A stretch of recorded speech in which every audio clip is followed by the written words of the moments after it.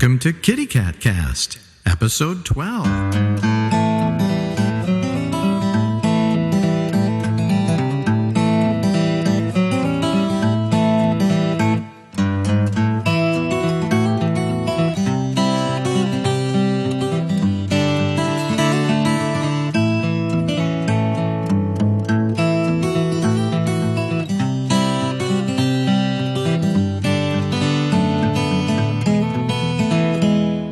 This episode, we will continue with our series on beautiful cat breeds. And this particular episode, we're going to cover a really exciting cat called the American Shorthair. Yes, the American Shorthair. But before we get into that, let's listen to a really good lesson from our friends at Animal Instincts. To declaw your cat has always required major surgery. Not anymore. Some veterinarians are now using a laser. Laser surgery for your cat today on Animal Instincts.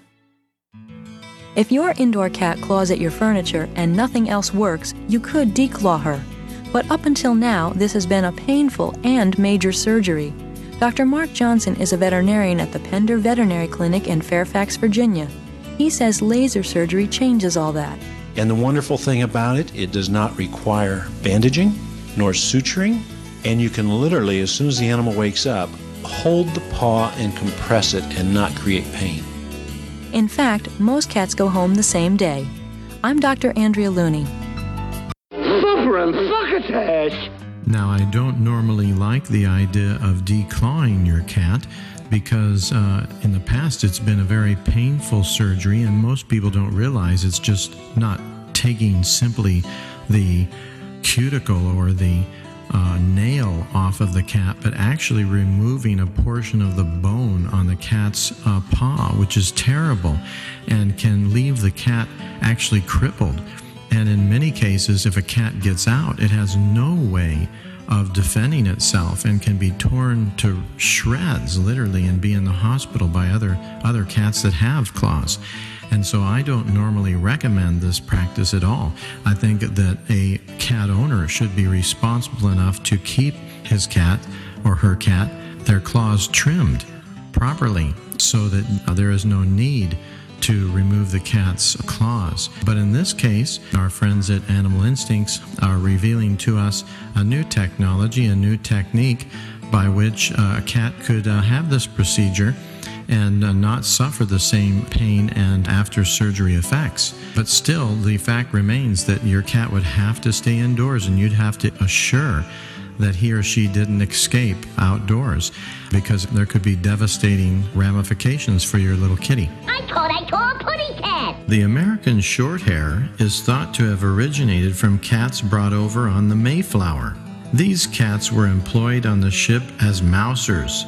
While today's American Shorthairs should still be able to hunt, most are far too busy being lap cats to be bothered by such a mundane task as mousing.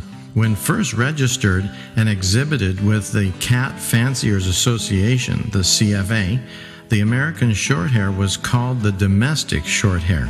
The name was changed to American Shorthair in 1965. The American Shorthair is a breed that should be moderate in all respects. There should be nothing exaggerated in its appearance, exhibited in a rainbow of colors, the most common being the striking silver classic tabby and the brown classic tabby. The American Shorthair is a medium to large size cat, with females ranging from 8 to 10 pounds and males from 10 to 12 pounds. The head structure of the American Shorthair is one of the features that distinguishes the American Shorthair from today's random bred domestic Shorthair cats. The head, when viewed from the side, should be as broad as it is long.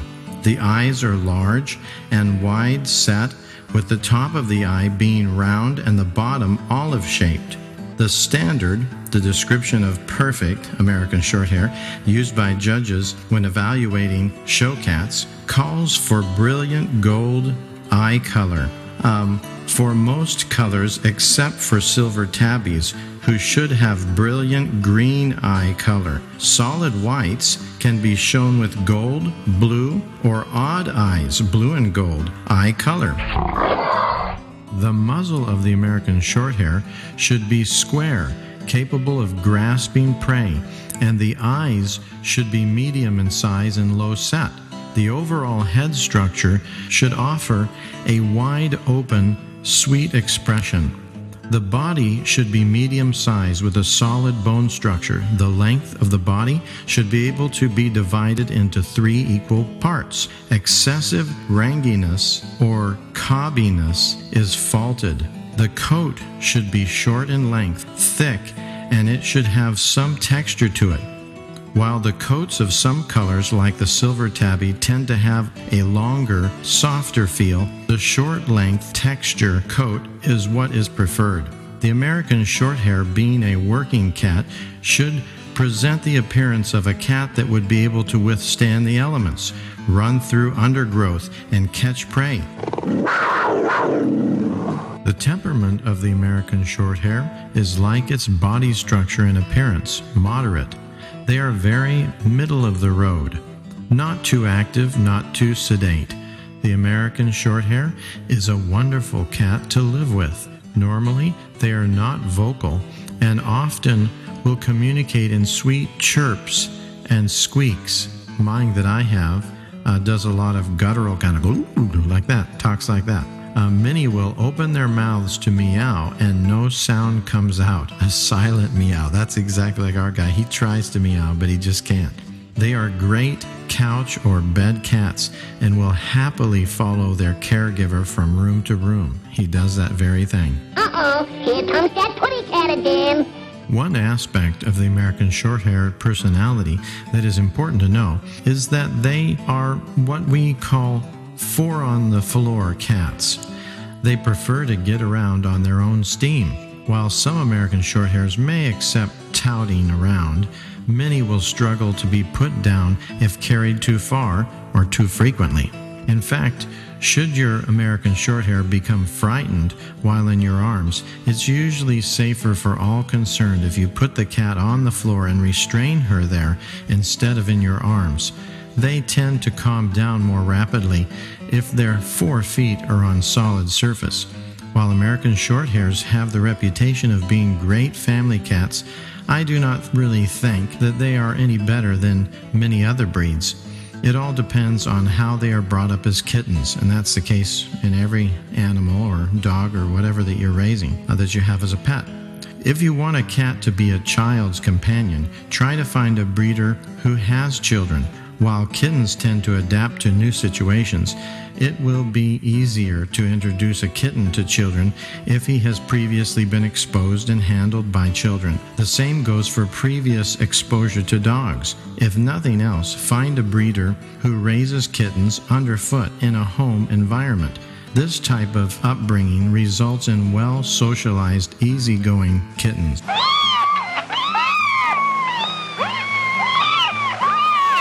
While the American Shorthair is one of the more healthy breeds, there are a few hereditary diseases in some lines, such as cardiomyopathy. Ask about the parents and grandparents of the kitten you are considering. If they are not alive, ask what they died from. Ask for references from the breeder. You should purchase your kitten with a healthy guarantee wherein the breeder agrees to replace the kitten should he be diagnosed with a hereditary disease. Given healthy food, adequate exercise, and a clean environment, your American Shorthair should be with you for many years. Okay, that wraps up our episode for today. Please tell your friends about Kitty Cat Cast, and please send us an email. Remember, our email is catcast@podomatic.com.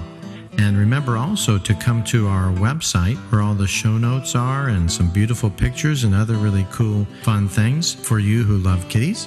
And that is at catcast.podomatic.com. That's www.catcast.podomatic.com.